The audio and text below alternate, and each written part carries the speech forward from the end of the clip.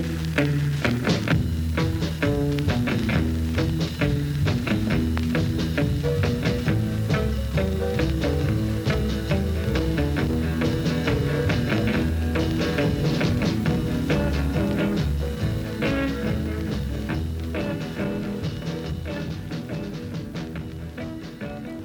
and welcome back to another episode of Like Dragon, Like Son. My name is Jay Otway, And I'm Jack Otway. and we're a father-son podcast talking all things Dungeons & Dragons.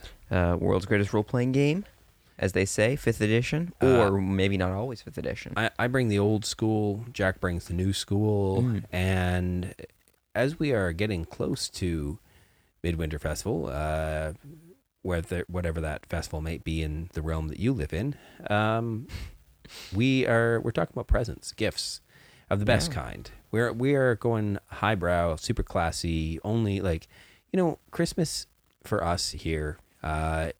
We've sort of been thinking a lot about how maybe when Jack was younger, or maybe myself when I was a kid, we used to get a lot of plastic garbage, let's face it. They're like, people think it's cute or it's fun, or I'll give you this little thing, or the idea of stocking stuffers. And gradually we've sort of gathered this perspective on the fact that a lot of those little gifts just, they're cute and fun for a moment, but maybe they just kind of end up either being thrown away or given away or recycled or something in the end. Yeah. And last year we talked about a lot of little magic items. And I sort of feel that maybe those magic items over the past year have also just been lost, given away, or recycled. So this Christmas... I gave you my heart. Yes. This Christmas... That was last Christmas. Yeah. We are saving it for something special, which in this case is artifacts. Yeah, that's right. The ultimate top-tier items that are exalted and, put in the canon, whatever it might be, that are... And you would think, above legendary. I am never going to be playing a game where we get relics out or artifacts out. And interestingly enough,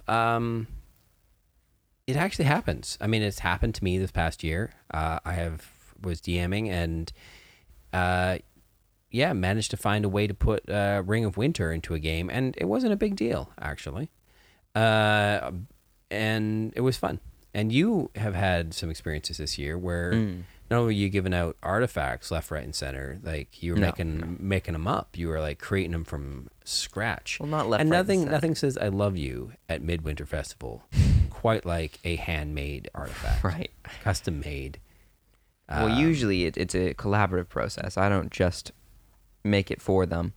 Well, they say that, and this is straight from the Dungeon Master's Guide, that an artifact is a unique magic item of tremendous power with its own origin and history.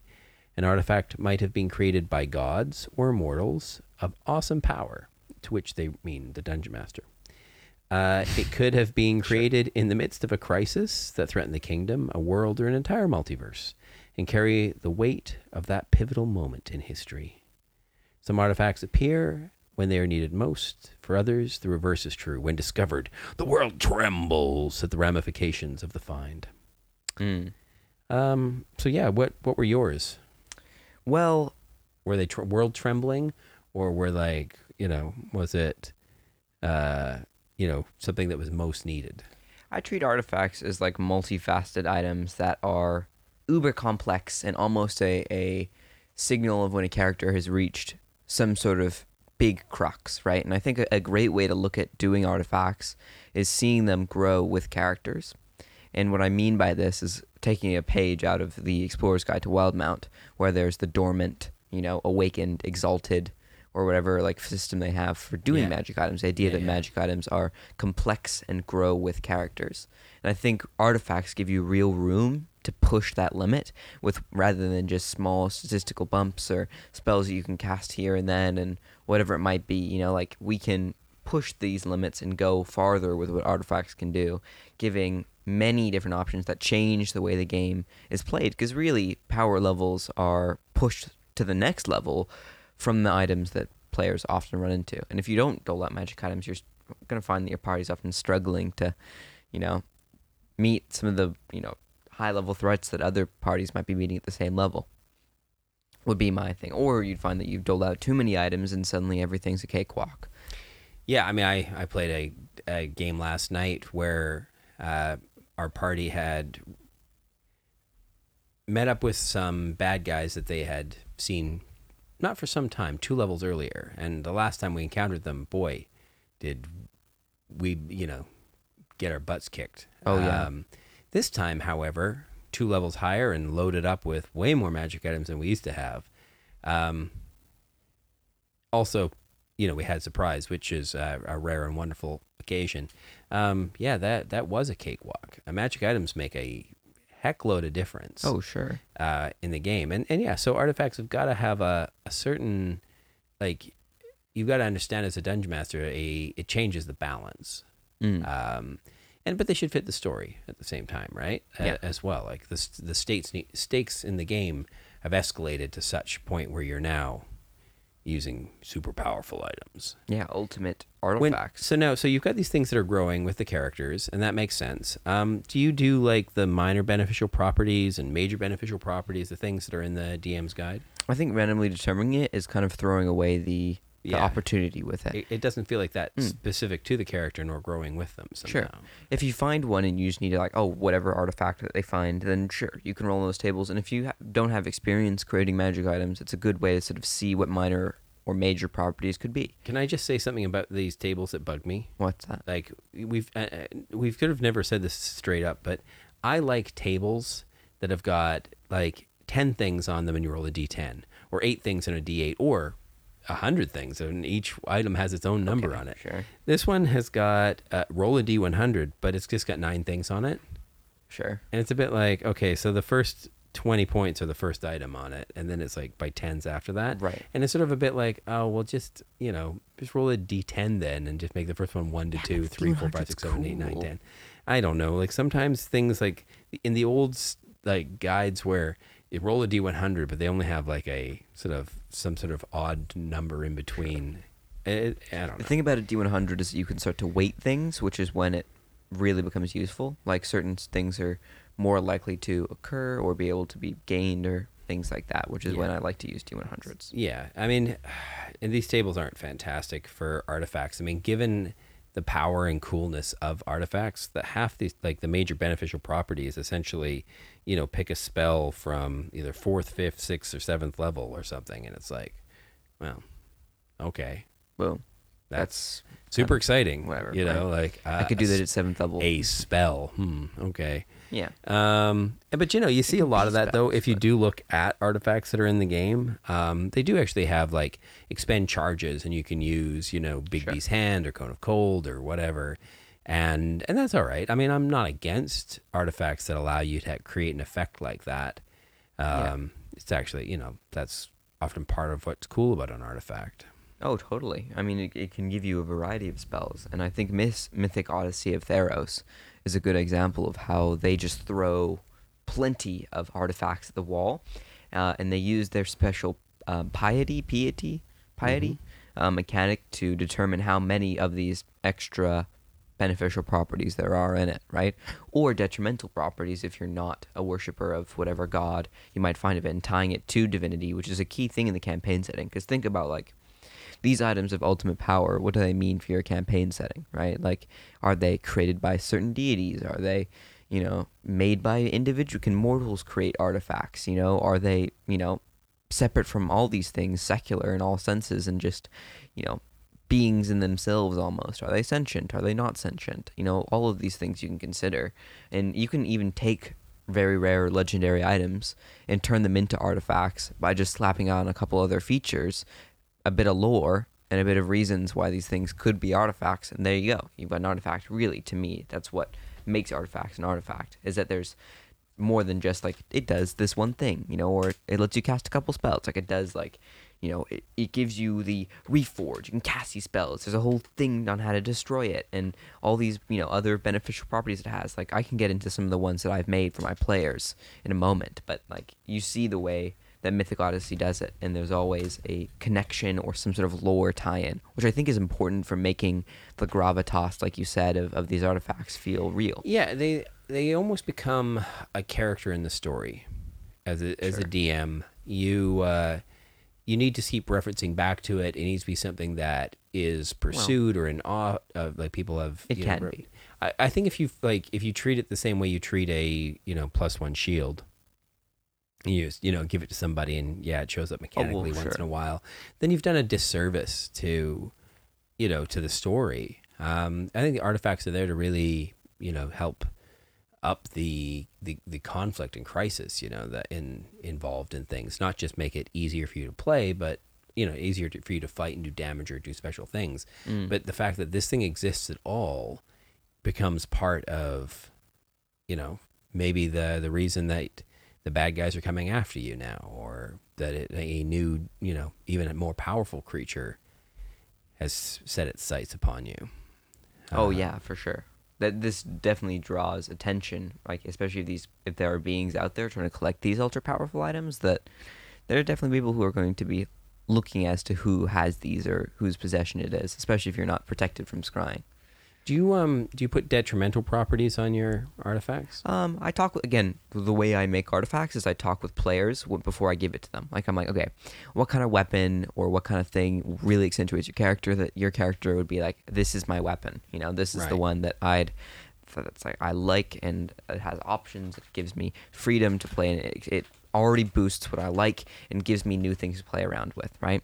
And if that includes something from their background that would be detrimental, but is a trade-off in some way, and they're okay with that, then I'm more than happy to give that to them. But then I almost then, again, make those good sides even better, right?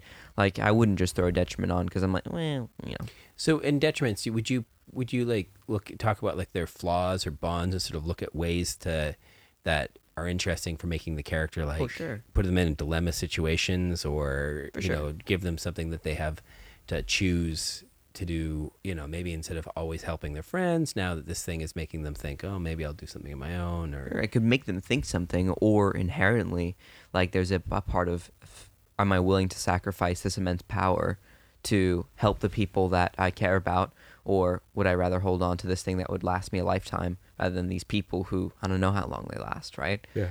I think those are all the questions that you ask when there's such an important item that can put things at risk. Would be my thought on that. But I mean, you even like scrolling through on D&D Beyond what all of these different things look like, and you see there's our Arms of the Betrayer from Explorer's Guide to Wildmount.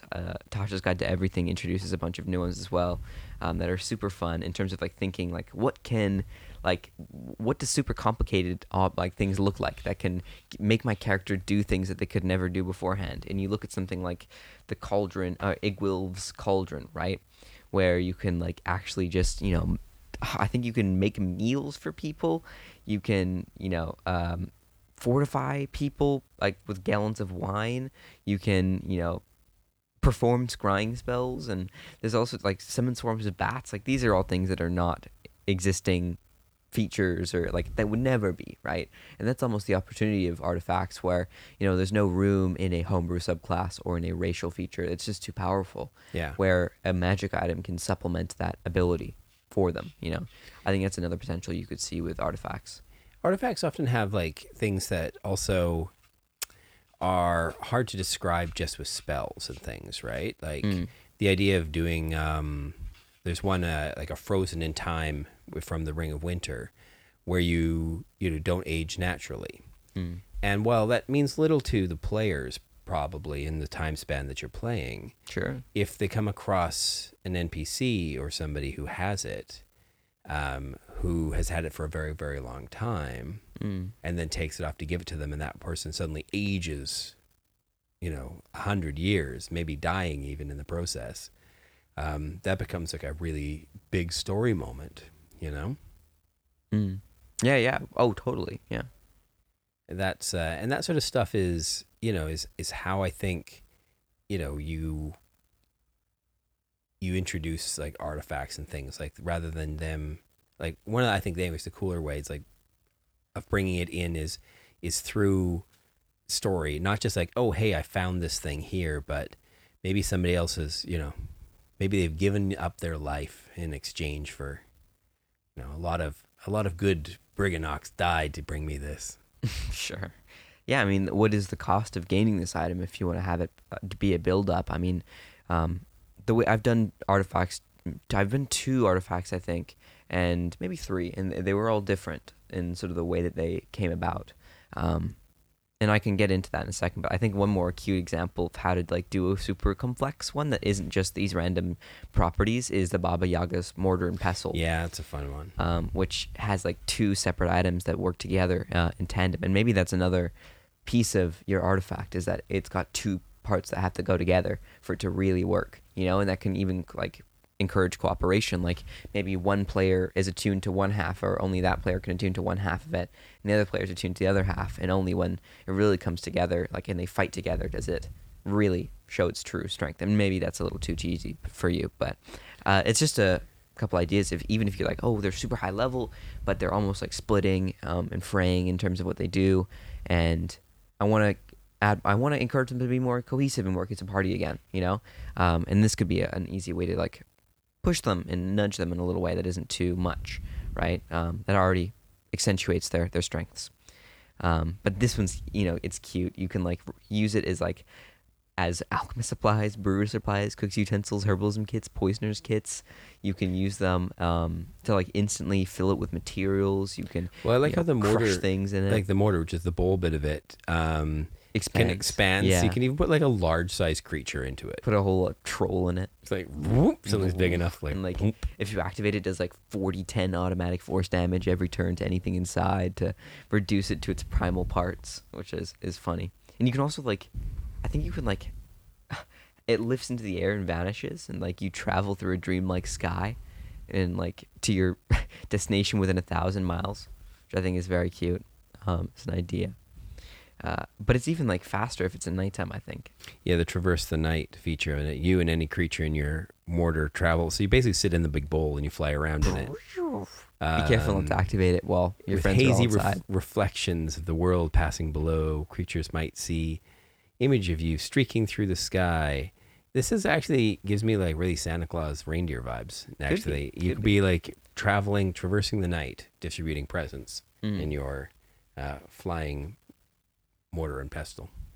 Yeah, and the only way to break it is if it's crushed underfoot by the dancing hut of Baba Yaga or by Baba Yaga herself. So, some fun stuff if you know the lore, and make items like that. Like there is like only one prophecy foretold way to destroy it or whatever. But my artifacts I just tend to use as an excuse to make really complex item for my friends that they also have a hand in designing. Because they're powerful smiths in my world who, with the right amount of materials and years of time and dedicated adventures, who can collect these dangerous parts from monsters across the land, can make these items. Let's take one as an example. Let's start with one that you've made for your game. What's it called? Thing. Give us one off the top. All right. Well, my Hexblade playing friend wanted a weapon that can be many different weapons. That could be they had this image that they showed me of a sword that like whipped out to a long whip that almost had like spine-like teeth, like vertebrae to each of it, where the sword would disconnect, right? I'm like, well, that's a very cool idea, right? I've seen that before. And so I made an item called the spine of the Oni's shadow, because they're sort of like a Japanese-y inspired character, elven, and it's a elven longsword that when whipped out can turn into a long barbed whip, and essentially has 3 forms. Gives a +2 bonus, which scaled to a +3 eventually. Always extra D10 force damage. Those are small things. But then D10 force damage. Every hit, yeah. Ouch. And it has 3 forms, which is the ultimate complex thing about it, and it's all sorts of like rules for different shadows through its charges that he can expend to perform all sorts of effects, including things that just like versatile, change the weapon's form between the fang form, which is the long sword, the spine form, which is the long whip, and the nebula form, where he explodes it into a bunch of skittering pieces around him that can, do area damage around him, which is the idea behind that one. And we went back and forth about like, does this feature feel right? How would you use this? And I like wrote up like a whole like 100-word, 200-word manual on how to use the item.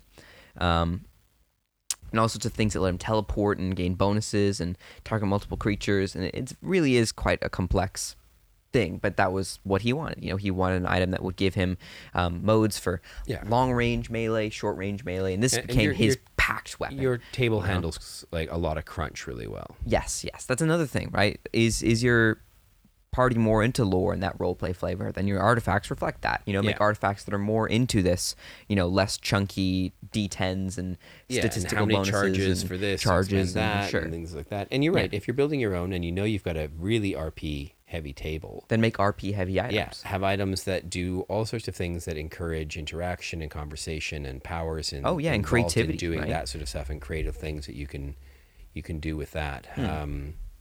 The one risk about making very complex items is that your players, if they're not a part of the process, often forget what they do. And I think that's a very important thing to do. So, a lot of DMs make things and then just drop them on their players.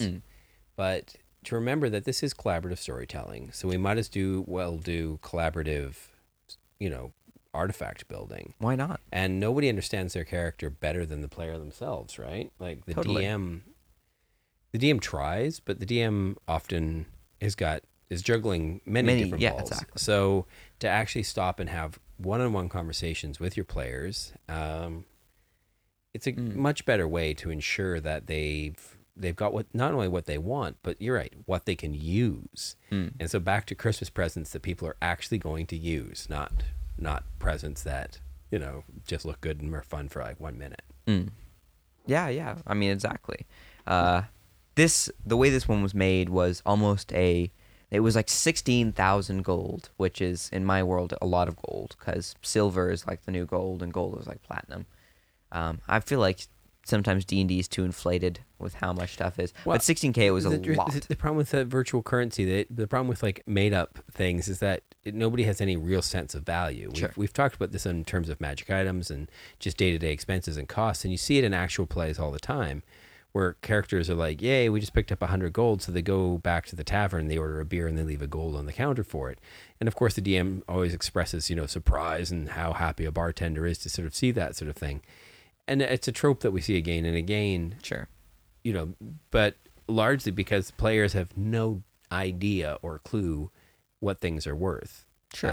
And we do if you're playing most like standard written games that are out there, like modules and stuff published by Wizards of the Coast, treasure piles are enormous.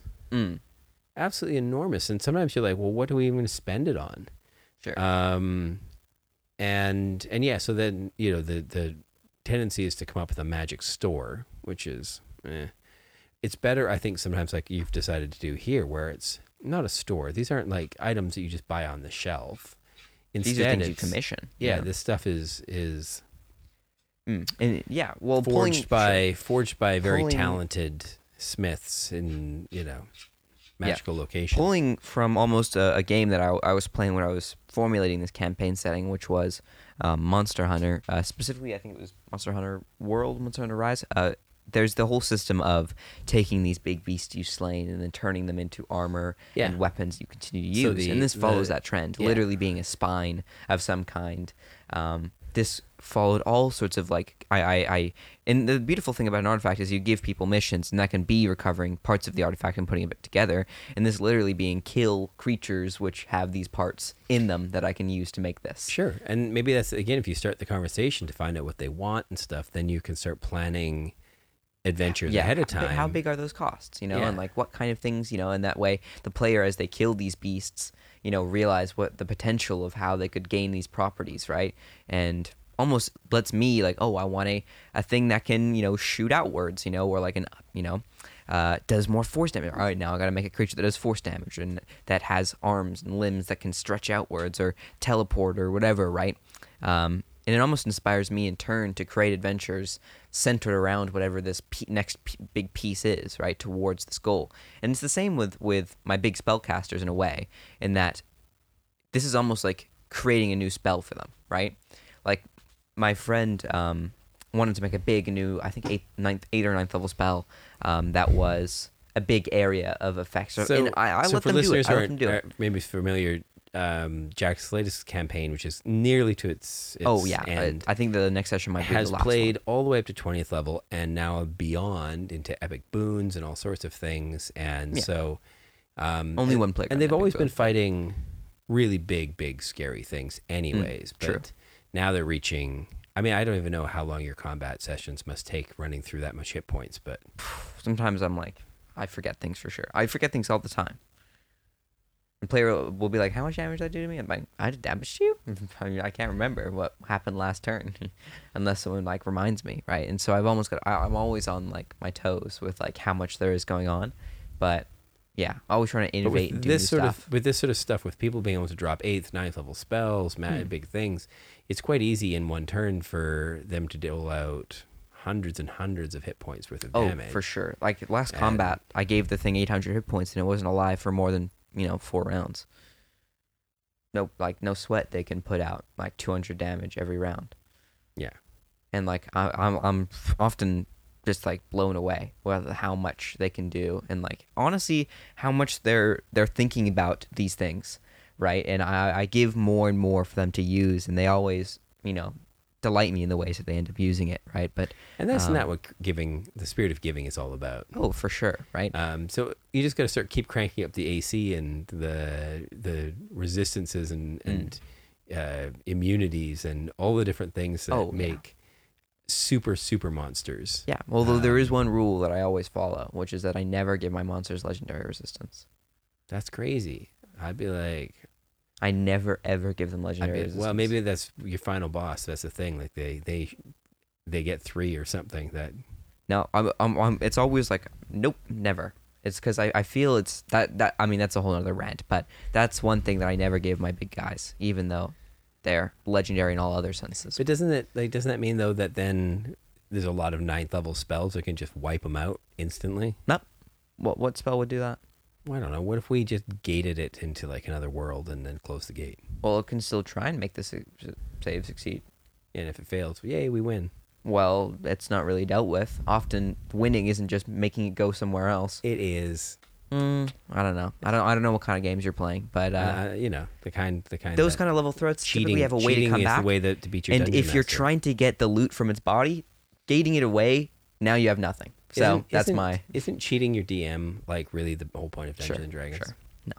No. But there's many different ways to make artifacts, and that one specifically was through craftsmanship and busied working, where the player sacrificed their main weapon for like 5-6 sessions. They had no core like weapon besides these non-magical things they were using, while everyone else had these. Again, they're pretty good tier +2s, that they'd found along flame tongues, things they'd found along the way. While this player was like, temporarily nerfed before they received this massive weapon that gave them all sorts of options, and suddenly they were back into the swing of things and just trying to learn how to use it. Really, you got to give players almost like a combat immediately after they get all this stuff to just try and figure out how to use it, which I think is fun as well. But another example of when I made an artifact was when I gave my players a chance to go through the deck of many things. Yeah. It was a semi-dreamlike sequence where they met a master diviner who really, before their final leg of the journey, gave them all I think like a thread of fate or like a thread of destiny that she'd modified their memory in the moment before they saw the card. So at any point when they wanted to, they could reveal their fate and recall the moment where they see the card and it activates its effects upon them, which is essentially a way of giving them sort of that suspicion, like, this is a big moment. Do I reveal it now? Will it be a boon, or will it, be terrible, right? And for one of them, my players got the one which lets you give them either a random rare or rarer item or one of your choice. And I thought, okay, this is the perfect opportunity to give this player their big artifact weapon made for them, right? Because this is a big thing. Revealed in this moment of fate, they gain this ultimate weapon that can turn the tide of battle. And so I began talking with him, just like a little. I was like trying to like phrase it with everyone, just like generally like, what would your favorite item be? Like, what would be the ultimate item? Which is again always useful to do. Just talk to your players like, what is your character's big item that they would want? What would you want to see in such a legendary artifact that your character would receive? And typically, it instantly sparks conversation with even thinking about, well, what does my character want at this moment? And that can spark that discussion. And with this, he was going in a direction of moving away from the evil side of Blood Hunter and towards the good side of Blood Hunter. dealing with his past that had done this to him, and turning it into something else. And so I gave him a magical longsword called the Watcher of Many Worlds. That's good. I like your titles, by the way. Thank you. What the previous one was the something spine? Spine of the Oni's Shadow. Oof, okay. And then this one was This one was the Watcher of Many Worlds. Watcher of Many Worlds. And there's also like one I They worked really with do called sound- the Pike of the Vengeful Legion as well. I like that. I like the sort of the sort of format you have on those. Sure. Sounds very, very grand, very big story. Oh yeah, this is the Watcher of Many Worlds, you know. +3, of course. In addition to like combining other Did it items start he as had. +3 as well, or did it grow? The spine eventually I gained +3. And but this one started straight out of the gate. yes, that way? well, because he just got it last session. Oh, I see. In there, Where he finally revealed it. Where I wanted, because the thing is, he always struggled with long swords because he wanted to have a shield, right? And he's like, I want to ditch the shield, but I really need this +2 AC boost. I'm like, just the longsword gives you the +2 AC boost. There you go. Don't worry about it. It's so amazing being the dungeon master. Boom, you know, and so working that in, you know, what is the reasoning here? He started to get into chronergy magic as well. Right. And so I tie all those elements in, the divine aspect, the working with the blood hunter maledics, and the chronergy sort of thing, and I put those all into one weapon, which have constant features. Like think about passive things that are Doesn't always defensive- active and doesn't- activatable features. Doesn't defensive they use duelists charges. give you like? Doesn't it say something about like? It's proficiency bonus as a reaction, but not always. You don't always get a bonus.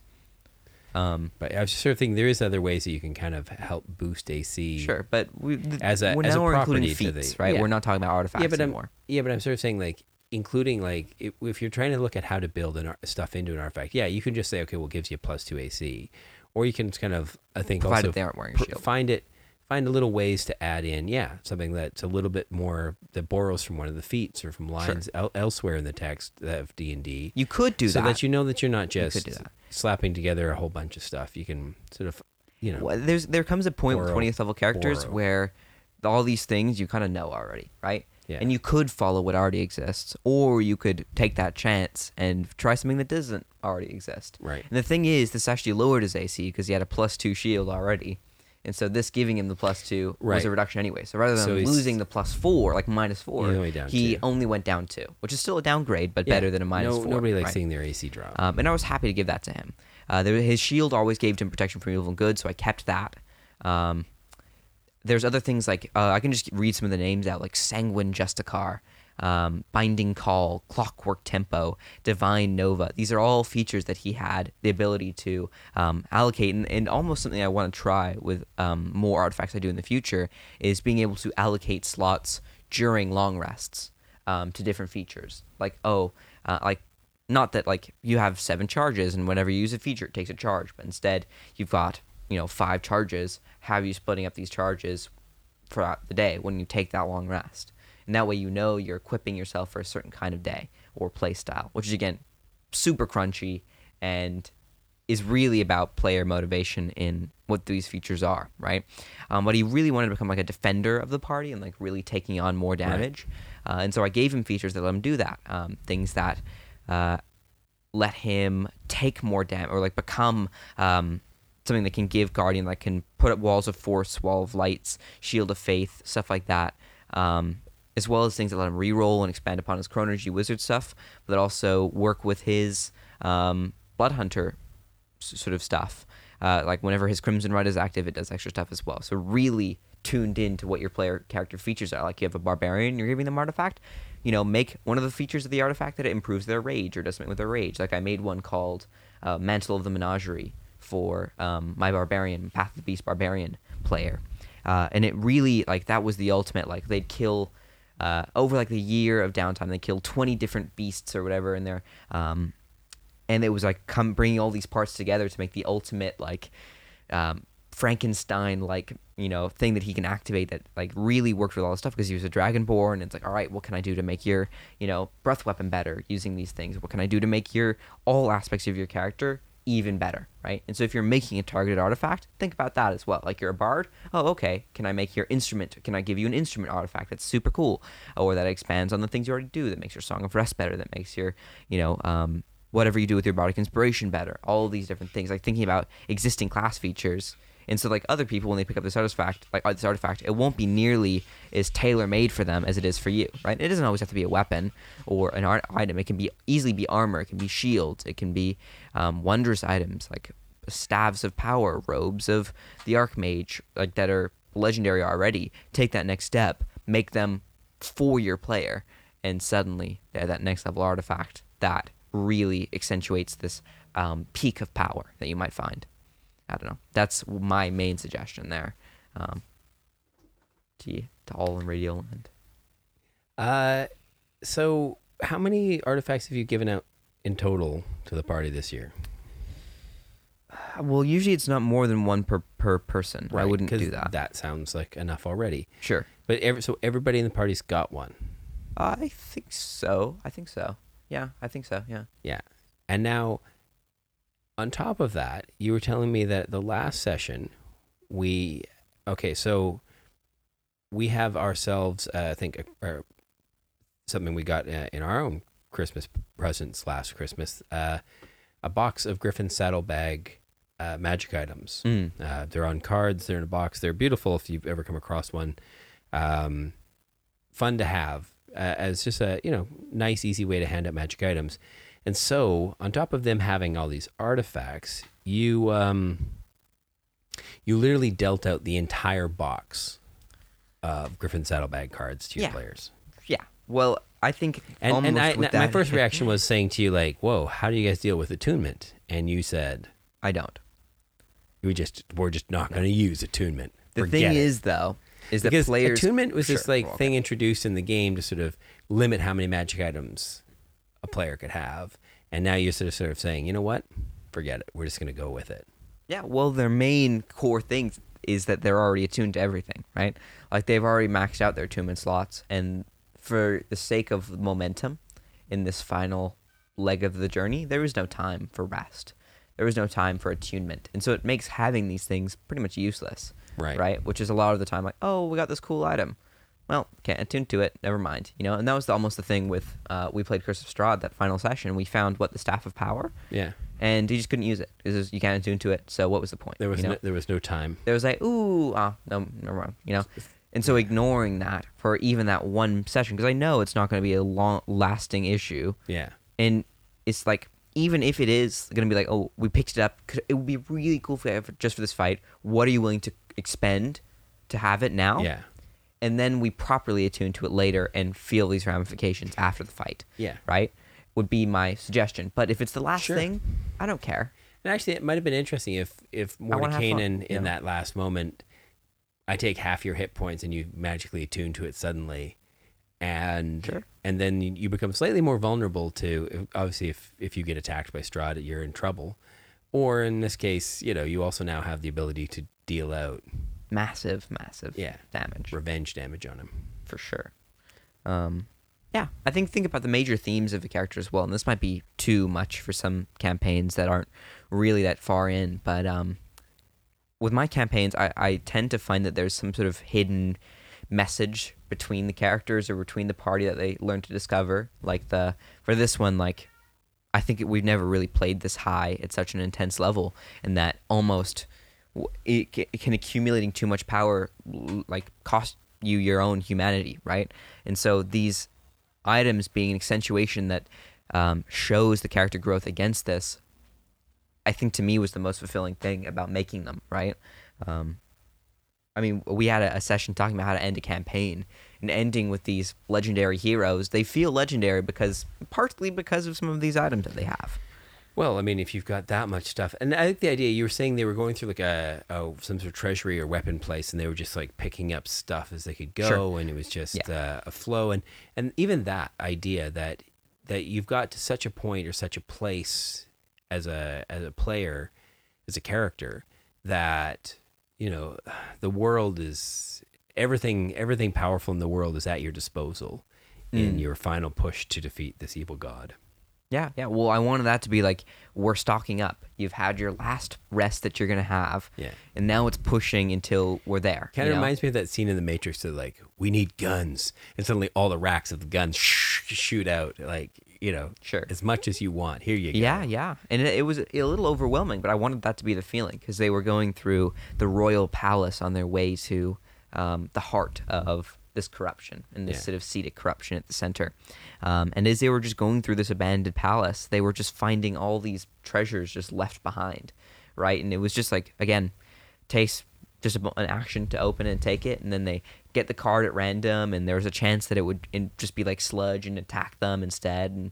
And so really it was like players were just like running around the rooms, just looting the whole thing, which is really sort of funny to see sometimes, that they don't even care about fighting these little puny monsters that are just here to take some of their hit points away. But really, they're just like, I don't care. I want to open the drawers. What's inside? And they were really, it was like kind of under Like the Christmas kids on tree. Christmas, yeah. It kind of was in a way, which was I've never really seen. And the novelty kind of did wear off pretty soon after. But in that moment, it was just fun, like doling out these cards and something to make this monotonous fight interesting. Yeah. Really, at a super high level. And they don't ultimately, like, all these items, they could be useful and they register in their mind, but it's not, they almost forget about it. It almost becomes, in a way. with that much choice. It's almost too much to think about. Yeah, there's too many things. It's like a Netflix. And so, it's like a subscription to every single streaming platform. And then then what do you do? And basically in 6 seconds being asked to choose one.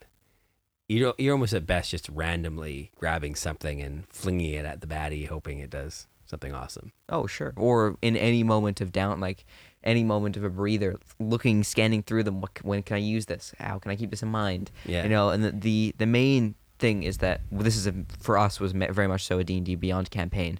My next one I don't think will be, but this one, almost every item they have is logged into their character sheet, and none of these are in D&D Beyond. Right. And so they always just have to hold on to it and keep it in mind, which is, again, gonna forget it, right? With D&D Beyond, at least I can quickly scroll through my character sheet, and you can it's add all there, everything right? into your actions, right? You can put it all on one site, one thing, so you can see them all in one place, and heck, you can even make it roll the dice for you. So, yeah, those digital tools do change things up. And if you go back to pen and paper, and handouts and cards and all of these wonderful sort of very tangible things at the table, that can actually make also an interesting way to make a magic item or an artifact feel super special is to give it a page of its own, or like I said, a handout or a card or something.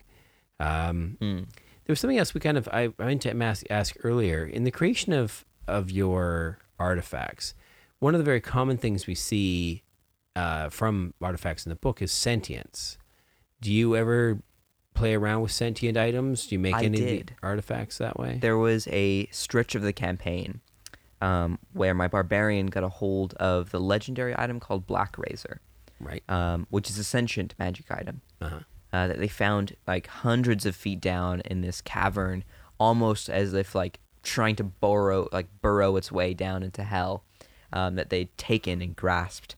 And the barbarian had successfully bargained with it to become its new wielder.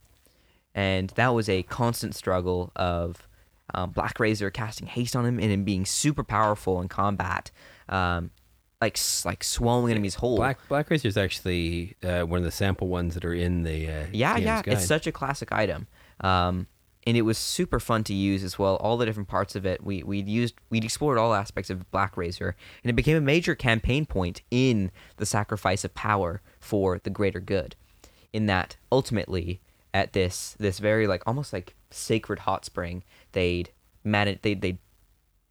basically drown the thing in holy water, exorcise the demon, who really just had they found just had issues, just had kind of not daddy issues, but some sort of obviously bad upbringing or whatever, or even existence to what it deemed itself pure emptiness and the incarnate of the void and whatever. And really, well, how can you? And they were sort of causing it to have cognitive dissonance with these well, how can you be nothing if you're Black Razor? And it's and they eventually managed to almost not turn it good, but turn it away from this ultimate destruction, and they broke Black Razor, sacrificed it, and the barbarian had to say goodbye to this super powerful weapon. But it was a brilliant moment. That was, I think, one of my most my favoriteest moments of the campaign was saying goodbye to Black Razor. And that's ultimately the lesson with sentient weapons, is that they're the most unstable thing you'll ever come across. There's a lot of conflict, right? the item can insist on being carried or worn all the time. It can demand that, the wielder disposes of things that it finds repugnant. It can demand, that you pursue its goals over the Your party's own, goals. It can even Good or evil, it can can even demand these to be given things. to other people, or for you to do different things that you don't want to do. And then if you refuse, just doesn't work. it can turn itself off, disattune from you, suppress its features, or my favorite is Possess. attempt to take control of the wielder. Yeah. And And that's happened. We had that happen a couple this times. is actually so the items have different charisma modifiers, but the DC is 12 plus the charisma modifier, which could be as much as plus 3 plus 4. So you're looking at a DC 15 16 charisma save. That's pretty easy to fail. Yeah. That's Not too hard. that's definitely in the realm of possibility of missing that one. And then guess what? You're charmed for the next 1d12 hours. Right. Fun. True. So yeah, there's like a day suddenly of a campaign or a session possibly where you basically have to say to the player, yeah, you're charmed by your sentient weapon, and this is what's going to happen. It's a real loss of player agency at the table in a lot of ways, but maybe a fun little lesson in terms of deciding whether they want to keep this artifact or not, because as powerful as it might be, it really is a pain in the ass. If it's taking away your ability to play at the table, you'd be like, you know what? I hate this thing. I'm getting rid of it. Yeah, for sure. I'm regifting, because that's an important part of Midwinter Festival is regifting items you don't want. Yeah. Putting the burden on someone else. Yeah. I mean, it's not really a curse, but it kind of is. In a way, it's a very powerful curse. But I think that there's so much opportunity with artifacts, and I am a proponent for the idea of, at a very low level, giving the party an artifact that isn't a weapon or a armor or a one-person thing, but this tool that is way beyond their league, that the party only begins to grasp, and that is perhaps fallen from grace, or that has been lost by some great creature that propels them to adventure. I think is such a great opportunity, especially in a campaign existing with these magical items. Well, there was something about the Ring of Winter I was reading into, and it was interesting when it mentioned other properties at the bottom. It says that the Ring of Winter is rumored to possess other properties that can be activated only by an evil being whose will the ring cannot break. And you could extend these sort of property ideas like that as well to your item. So knowing that the bad guy's trying to get their hands on it, and if they do, then like frost giants have long believed that the ring can be used to freeze entire worlds. Right. And you're like, oh my God, if your party knows that lore about it, your player can't Very freeze Mordor. entire worlds with it. But if it ends up in the wrong hands, oh my God. And also it was once told that there's a genie in the service of the Kalashite Pasha, who once claimed that the ring could be used to summon and control white dragons, as well as a mighty ice primordial named Cryonax. And you're like, oh damn. Like, players can't do these things, but legend has it a certain powerful evil creatures or, super beings of some sort, magical beings. So yeah, the idea of summoning and controlling white dragons, that's like, Oh, for sure. that changes up the game. I mean, the quest of a adventure could be actually just destroying this artifact that they've gotten. I mean, Yeah. think about Lord of the Rings. Yeah, which is essentially, It's not like it's like, oh, have this fun artifact. yeah, That one ring now to for control them super all. powerful. Bilbo never really controls any of them. Not Or not really, Bilbo, no. but The whole journey is just to break, just get rid of the damn yeah. thing. But yeah, the Baggins family never really do anything super powerful with the ring apart from disappear. Yeah. But clearly there are those out there who feel if they get their hands on it, they will have superpower, Yeah. control, Whatever everything. sort of Sauron eye. In the wrong hands, they're super powerful. In the right hands, they just make you invisible. Hey. Ring of invisibility. Still would not you bad. would you go Still on a quest legendary. that big to get rid of a ring of invisibility? I don't know. Well, if the world's at stake. I guess. So anyways, that's some of our takes on artifacts this Christmas and working them into your campaign. And, obviously if you're listening to this and thinking about artifacts, you probably already sort of at that point we recognize that, this is big league stuff. And, the best way to do it is talk with those who you're giving the item to, see if you can adjust it. Or if it is something straight out of the book like this, really think about how it goes into the game. Don't be afraid to, talk to your players. Yeah, rewrite parts of anything that doesn't fit to make it fit better into your game. When they just list, oh, hey, you should roll on the table for X number of minor or major and things, again, maybe ignore that. Make your own. And think up what makes more sense in this and what's very tailored to my party and to their story. And also think, like, if you say, like you said, if the whole party finds it, who in the party might end up being the one that carries it around or is using it? And, again, maybe give it a reason why it doesn't get along with that player so well, that character, so that it, just creates more conflict, more interesting sort of story points in the game for you as well. Yeah. And final fun fact, did you know that artifacts cannot be disabled by anti-magic field? Is that true? Yeah. Is that really? Yeah. Only artifacts and gods escape the grasp of anti-magic field. So, oh my. So Beholder blasts you with his little eye beam and you're like, yeah, sorry, I'm good. Here's my artifact. Poof.